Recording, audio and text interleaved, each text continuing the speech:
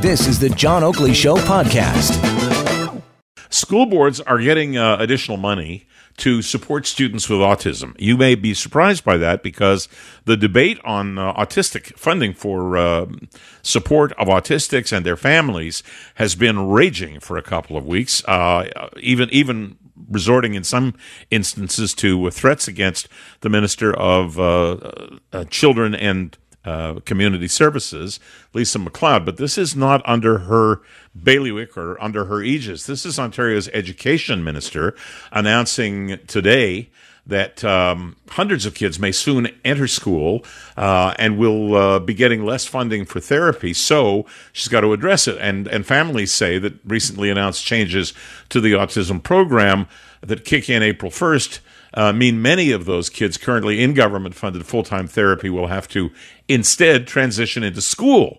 So this is why we're hearing from the government now under education. The education minister is Lisa Thompson. She has said that school boards will get an average of $12,300 for each new student with autism entering the school system in the remaining months, just a few months, of this school year. Here is Minister Thompson. For each new student entering the school system, school boards will receive an average of $12,300 per student.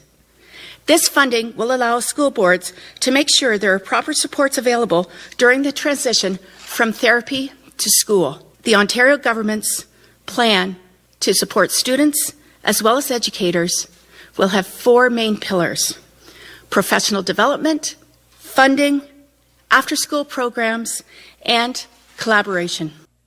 Okay, so that's Minister Thompson. I've got one more clip of her to play. She is saying that the government is aiming to clear a wait list. We've heard that number before. The wait list is 23,000 kids. She wants to do it in part by spreading an existing pot of money.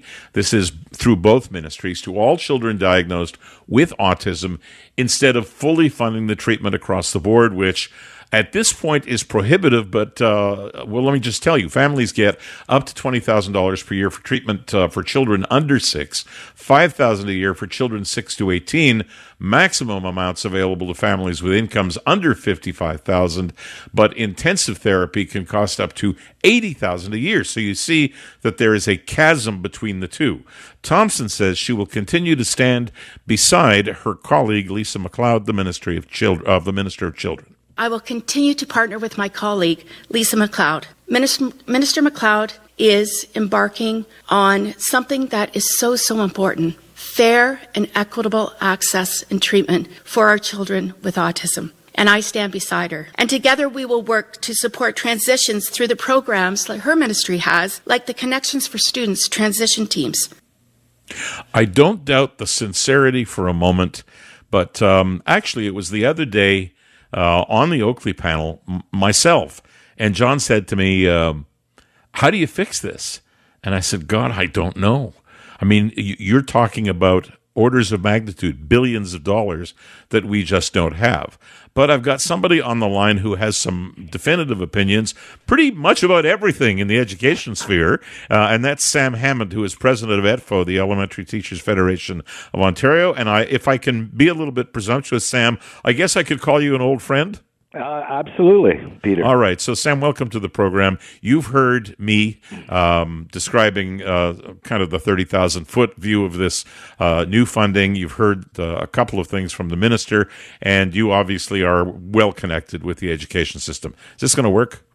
I don't think it's going to work. In terms of new funding and supports, I didn't see either in the announcement this morning. The $12,300 is actually the per pupil amount that's allocated through the GSNs. The minister has, and I'll give her credit, extended that for new students past March the 1st, but I'm not sure how that $12,300 breaks down to proper supports for children with autism in the classroom every day.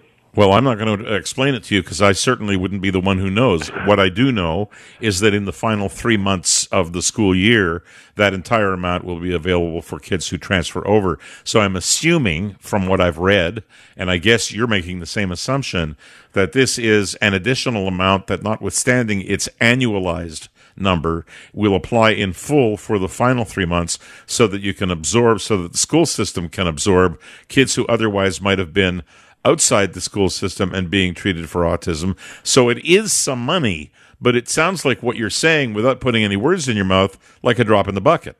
It is a drop in the bucket, quite frankly.